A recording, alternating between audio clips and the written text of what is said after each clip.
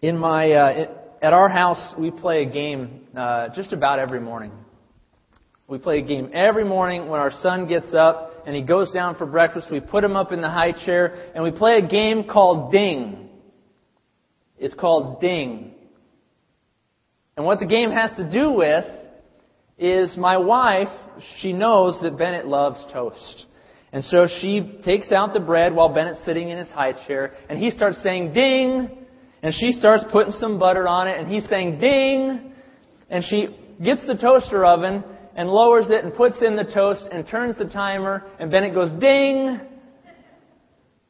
And all of a sudden it starts to tick, tick, tick, tick, tick, tick, tick, tick, tick, tick. The toaster oven begins to go on its timer and there's a faint ticking sound within which every 5 seconds Bennett is saying ding. Because he knows when the ding comes, he's going to get fed. When the ding comes, he is going to have his feast. Folks, it's Mother's Day today. And we have a psalm today that we're going to be looking at. A psalm that uses the imagery of mother with child. But ultimately what this psalm is about, ultimately what we're going to learn today as a church family, is we're going to learn to wait for the ding. We are going to learn to be humble and patient and quiet and calm in preparation for the ding. In preparation for that time of hope, of great feeding, of great feasting, of great nourishment. Turn in your Bible to Psalm 131. Psalm 131. It's a very short psalm. And today we're going to look at the idea of waiting patiently for God's blessing. Waiting patiently for God to give us the hope that we desire. Waiting patiently for the ding. When Martin Luther came across, Martin Luther, the great Protestant Reformation figure, the one who nailed the theses to the wall of the Catholic Church and said, we need to change this church. And he brought on the Protestant Reformation over 400 years ago. When he came across this psalm, this is what Martin Luther said about it. He said this. Oh, excuse me. Going to slide 2 there. It said, it is one of the shortest of all psalms, but for me, its truth has taken the longest to learn. It's one of the shortest of all the psalms, but its truth has taken the longest to learn. And I skipped slide 1. And how did I ever skip this slide? Let's go to slide 1 here. How did I ever skip this slide? I'm just not on my game today, all right? Be thou my vision. Forget the title. There's our title. A humble and quiet hope. Wait for the ding. Okay.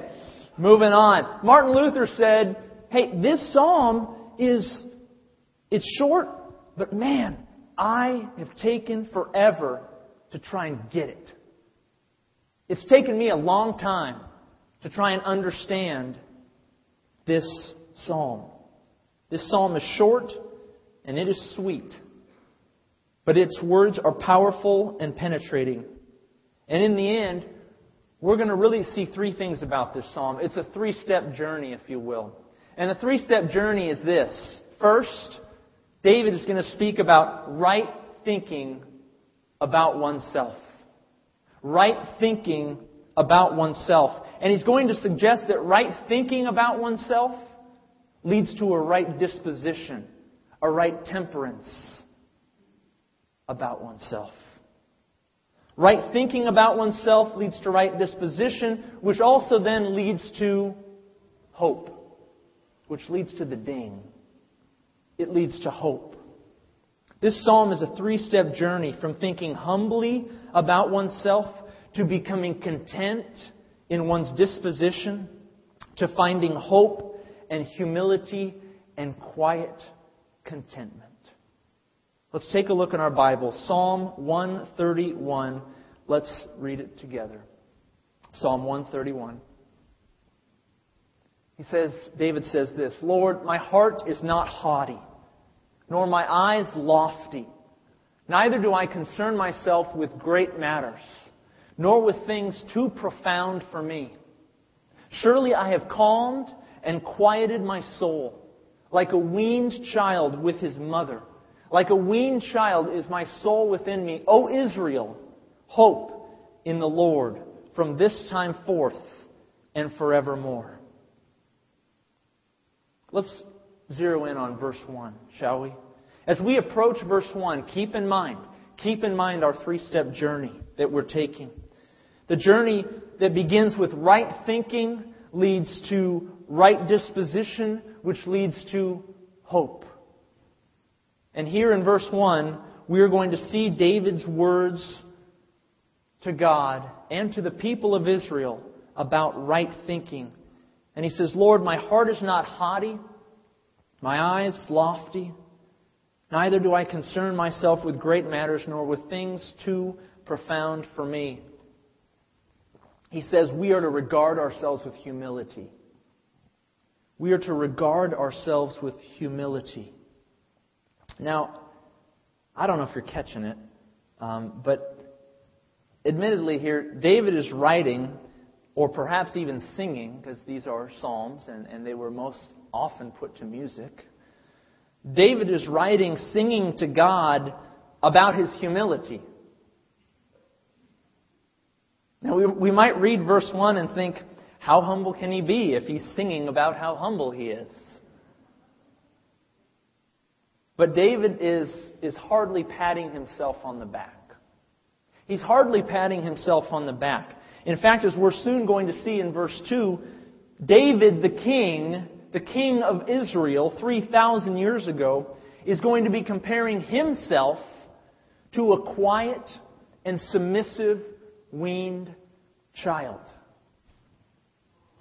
Far from patting himself on the back, David, in all his kingly grandeur, is going to be taking off those kingly robes and speaking about his humility, speaking about his childlikeness, his meekness, his quiet submissiveness.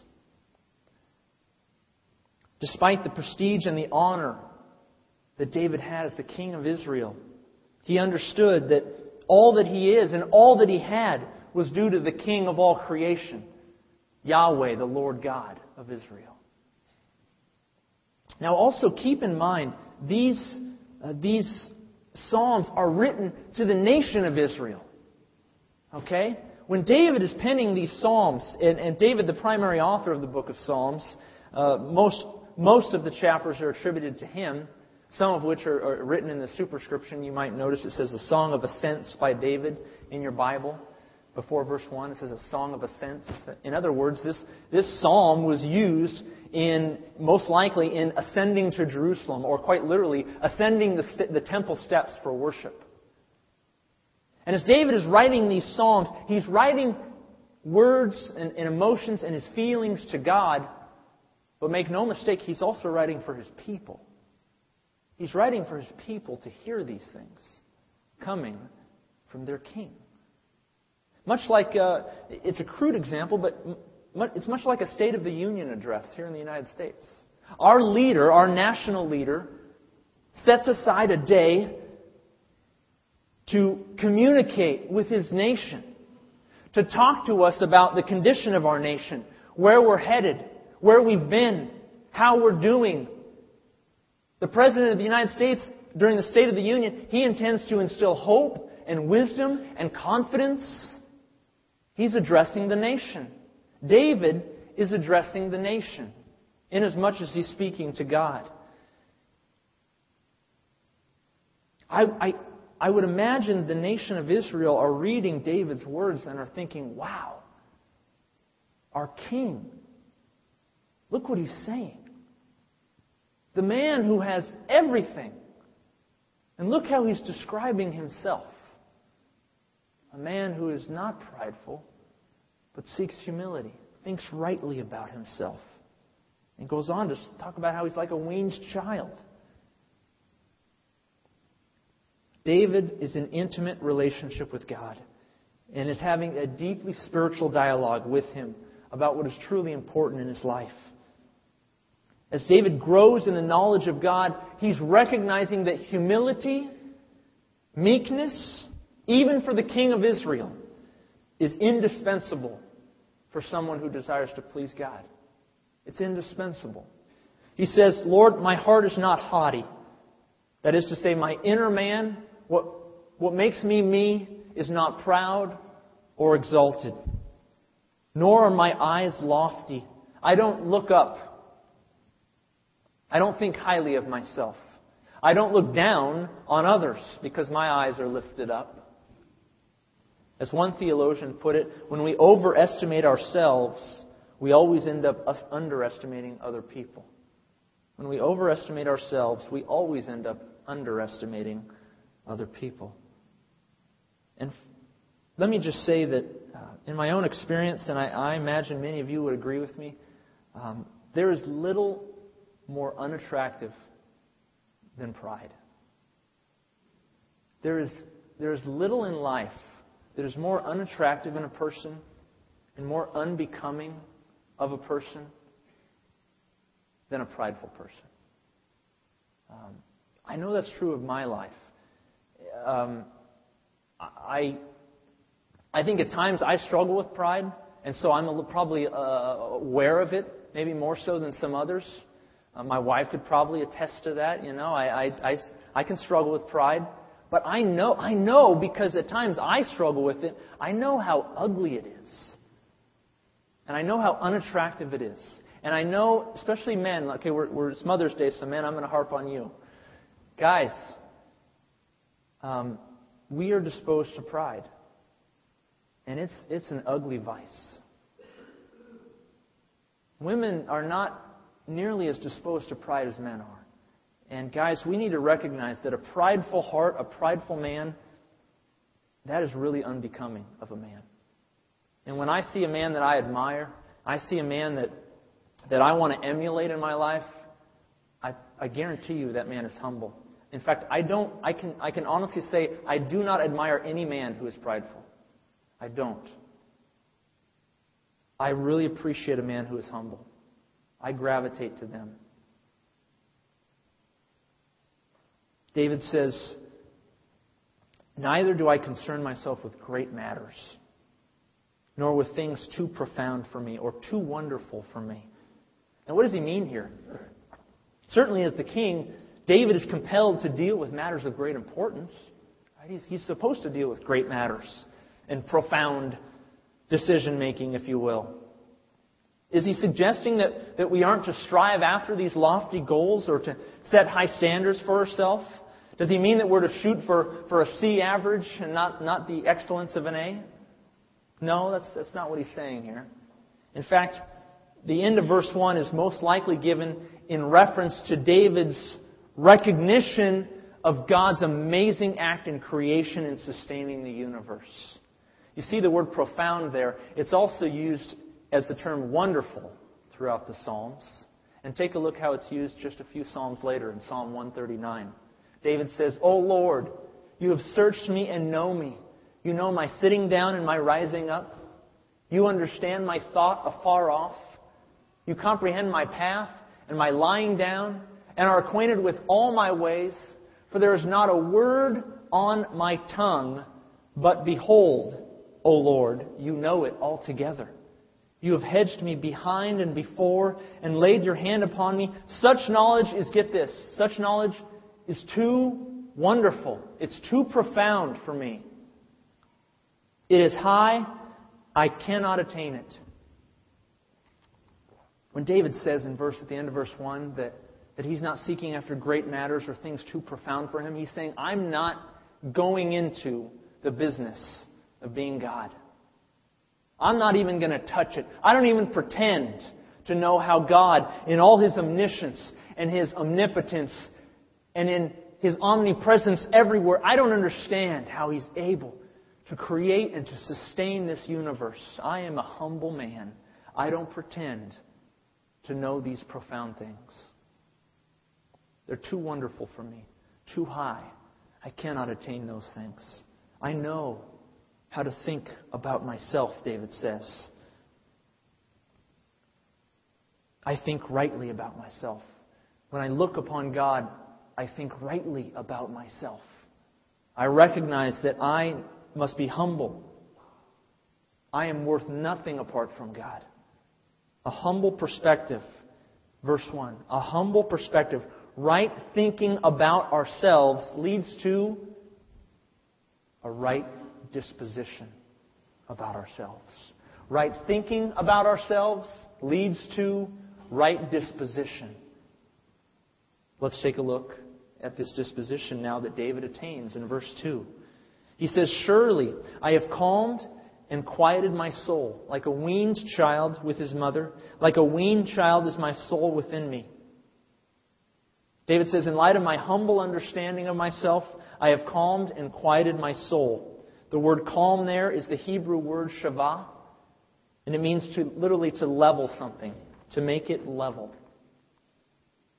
To make it level. David says, far from exalting myself, far be it that I lift myself up. No, I'm going to level myself.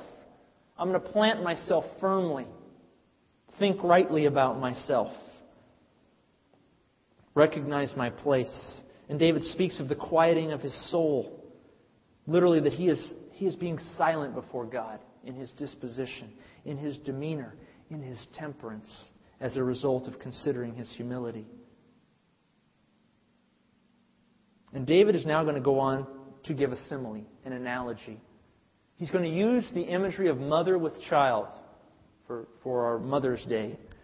And he's going to say, look at this mother and child relationship, and this is, the child is an example of the disposition that I'm seeking.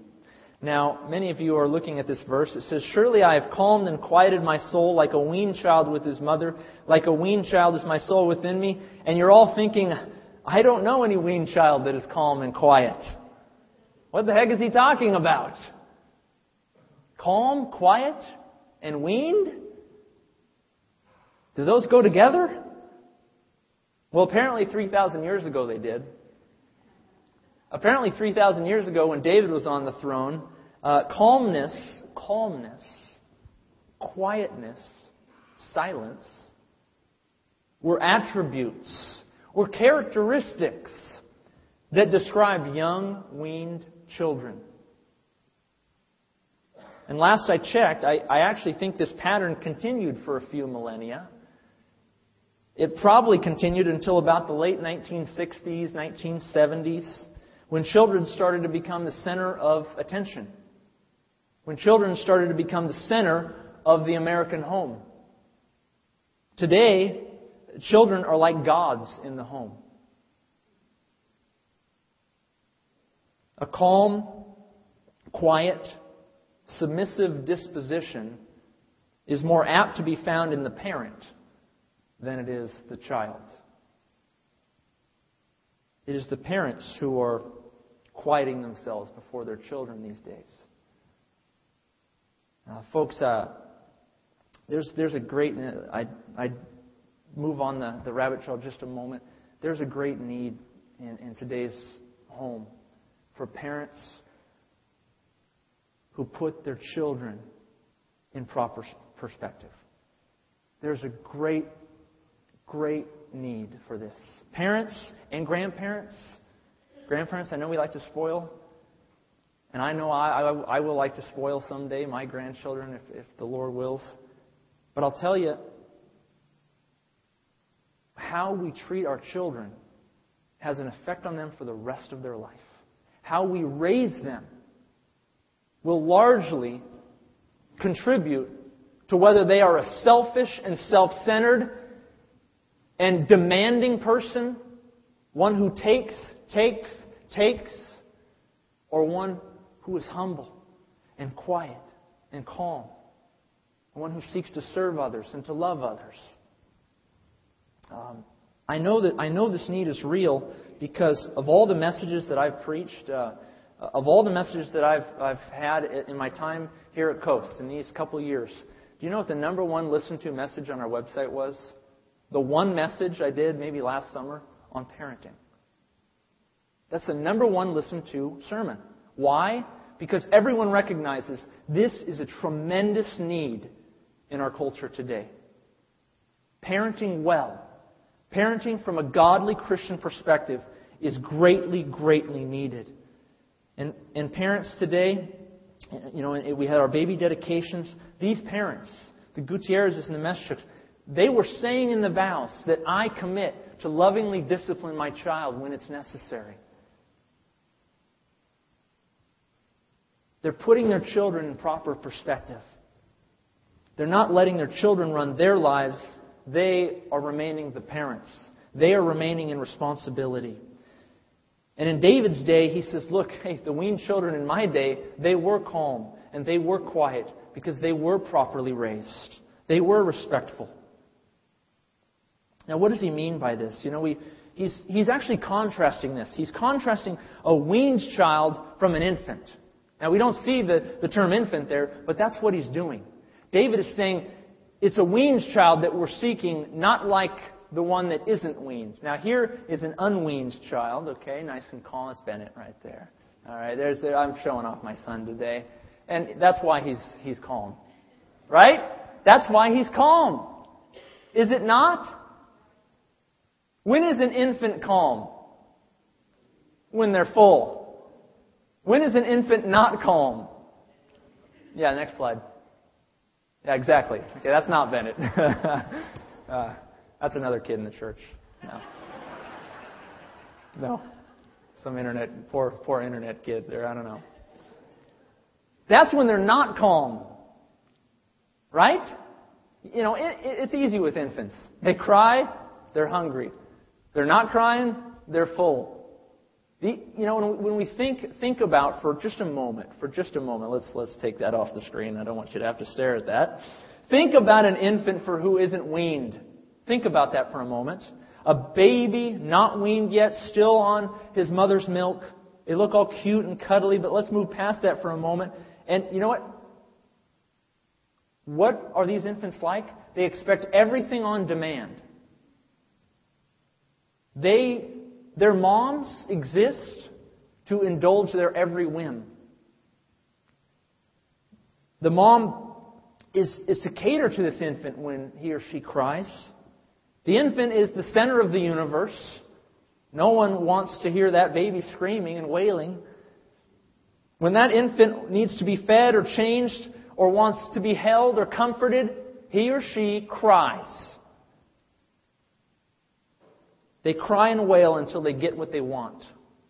They say, me, me, me. The world revolves around me. Infants largely are selfish from birth. Now look at verse 2. David is saying, I'm contrasting that unweaned infant, that loud, selfish, obnoxious behavior of an infant with that of a child who has been weaned from his mother's milk. The weaned child no longer cries when he is hungry. No, their mother has begun to gently discipline them and teach them the virtue of patience. They begin to use their words and politely ask their mother for food when they're hungry. They don't scream and wail just because mom hasn't given them a cracker on demand. They exhibit a measure of self-control, calmness, quietness. Folks, if this doesn't describe our unweaned children today, it should. It should. Our weaned children today, it should. If what David is saying does not describe our children who have been weaned, it should. It did 3,000 years ago. It did for millennia afterwards. It's only in the last 50 years that it doesn't describe children of that age. What do we need weaning from? What is David speaking about? You know what we need weaning from? Selfish desires. We who are adults, selfish desires when we exalt ourselves above God or others. We need to wean ourselves off the notion that the world revolves around us. And how do we do that? It begins with right thinking. Thinking humbly about ourselves. Knowing who God is and where we are in relationship to Him. Right thinking leads to right disposition and temperance. We will no longer cry like the infant when we don't have our needs met, but instead, like a weaned child, we will calmly and quietly wait for blessing. And so David in humility is learning to calmly and quietly wait for the Lord to provide for him and to give him hope. And hope is exactly what he finds. Take a look at verse 3. Verse 3, he says this, O Israel, hope in the Lord from this time forth and forevermore. David entreats the people of Israel. Now he's speaking directly to them. He's saying, Israel, my people, as your king, think rightly about yourself. Let that right thinking, that humility, calm and quiet your soul. Let your disposition be of quiet demeanor. And have hope in the God of Israel. Put your confidence in Him. Hope, as described by the American Heritage Dictionary, is a wish or desire accompanied by confident expectation of its fulfillment. Here's the irony. What is the proud man seeking? He is seeking wishes and desires. Right? The proud man is seeking to exalt himself, to bring upon himself wishes and the desires of his heart. And so he's proudly hoping in himself and trusting his own skill and his own might and his own power. David says that's the wrong way to hope. Your wishes, your desires, the things that you truly need are still going to come to you. But the hope, the object of your hope is not in yourself. It needs to be in God. It needs to be in God. Most of the world hopes in themselves. In pride, they wish or desire for things. But David says, let the object of your hope be the Lord. And He will give you what you truly need. He will satisfy you completely, genuinely, in a real sense, not with things that are fleeting. What kind of hope does God offer? I want to say three things. There are many things, folks, but I just want to break it down to three. Three things that God offers to those who wait upon Him, who are humble, who are quiet in their soul, and who hope in Him. Three things that you can expect from God. Number one, you can expect peace from God. Isaiah 26:3 says, You will keep him in perfect peace, whose mind is stayed on you, because he trusts in you. God, you keep those in perfect peace, those whose minds, who think rightly about themselves, is stayed on you. Whose minds are stayed on you, because he trusts in you. That's my grandmother's favorite verse. I love that verse. Anytime I see it in my Bible, I think of her. This was her life verse. There's a second thing that you can expect from God, and that is deliverance. Deliverance. Oftentimes, when we are humble, we get taken advantage of. When we're humble and meek and quiet, and our disposition is one that is calm, others take advantage of us. And that's what happened in the book of Lamentations. That's the people of Israel. They had trials. They had the Babylonians coming and ravaging their land. And Jeremiah the prophet says this in response to this war-torn Israel nation. He says, Though the Lord's mercies we are not consumed, because His compassions, they fail not. They are new every morning. Great is your faithfulness. The Lord is my portion, says my soul. I hope in Him. The Lord is good to those who wait for Him. To the soul who seeks Him, it is good that one should hope and wait quietly for the salvation of the Lord. That is the deliverance of the Lord. A pagan nation had decimated Israel. And Jeremiah says, wait patiently. God will deliver. Wait patiently. God will deliver. Notice the themes in that verse and how they correspond to our psalm today. And finally, the final thing that we will receive from God if we hope in Him, if we keep that humble and right manner about ourselves, is we'll be rewarded. I love this quote by Doug Goines. Look what this theologian says. He says, the calm and quieted soul is one that has come to terms with itself. This is someone who knows who they are in God's sight, and the result is rest, quiet, contentment, and even self-discipline. Jesus talked about that lifestyle in the Beatitudes. Blessed are the meek, for they shall inherit the earth. The blessing Jesus was describing is a calm confidence and a quiet strength that will qualify us for kingdom responsibility here on earth. That is really well said. Jesus spoke about the meek. And He says, hey, the meek, the humble, they'll be lifted up. The proud will be laid low. The humble will be exalted. The meek one will inherit. They will gain great reward in the kingdom of God.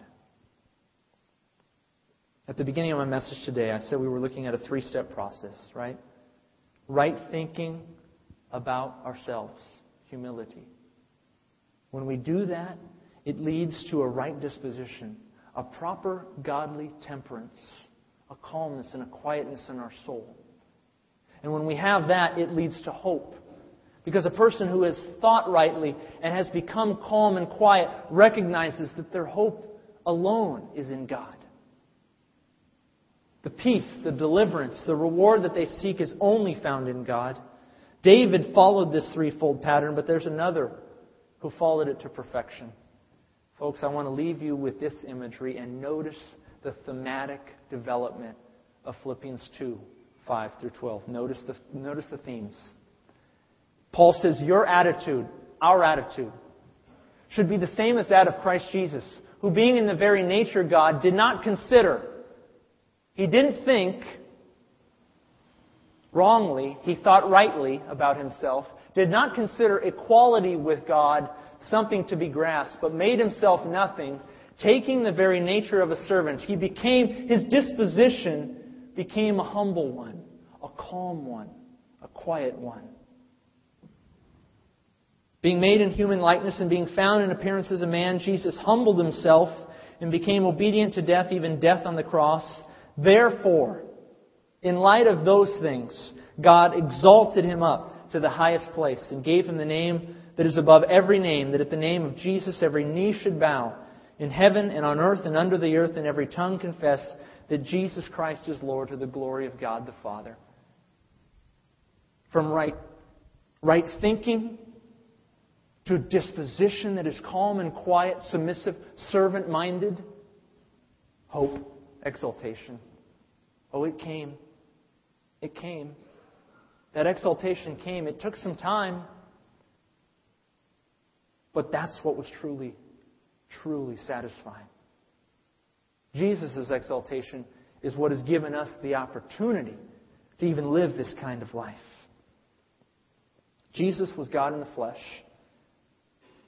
He had an inner sense of humility that led Him to take upon Himself the disposition of a servant. And in that humility and in that servanthood, He went so far as to die on the cross for your sins and mine, the sins of the whole world. And God exalted Him up. And so, folks, the journey we see in Psalm 131, as we've read today, it's not just David's journey. It was completely and perfectly fulfilled in Jesus Christ.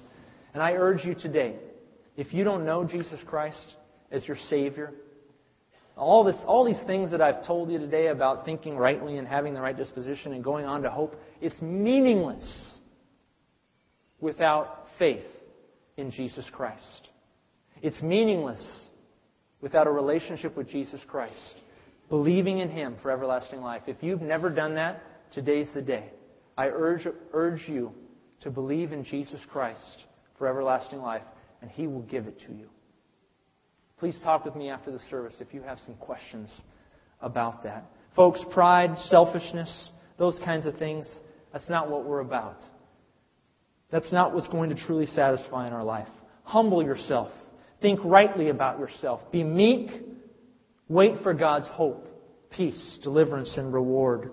As you sit in the high chair of life, don't cry and moan and wail for others to meet your every demand and satisfy your every selfish desire. Instead, wait for the ding. Wait for the ding. Be patient be humble, and wait for it, because God is going to lift up those who do so. Let's close in prayer, shall we? Heavenly Father, Lord, we want to wait for the ding. We know that times of refreshment, times of nourishment are coming. And Lord, help us to be patient, humble, calm, and quiet in expectation of your blessing upon us. Father, I pray for the families that are here today, for the mothers. Thank you, Lord, for the example of a humble and quiet mother. We thank you, Lord, that our moms are women of great character, not of pride. We can learn from them, Lord, today. So, Father, help us to learn from our mothers, to be quiet, to be humble, to be calm, and to find hope in you and you alone. In Jesus' name we pray these things. Amen.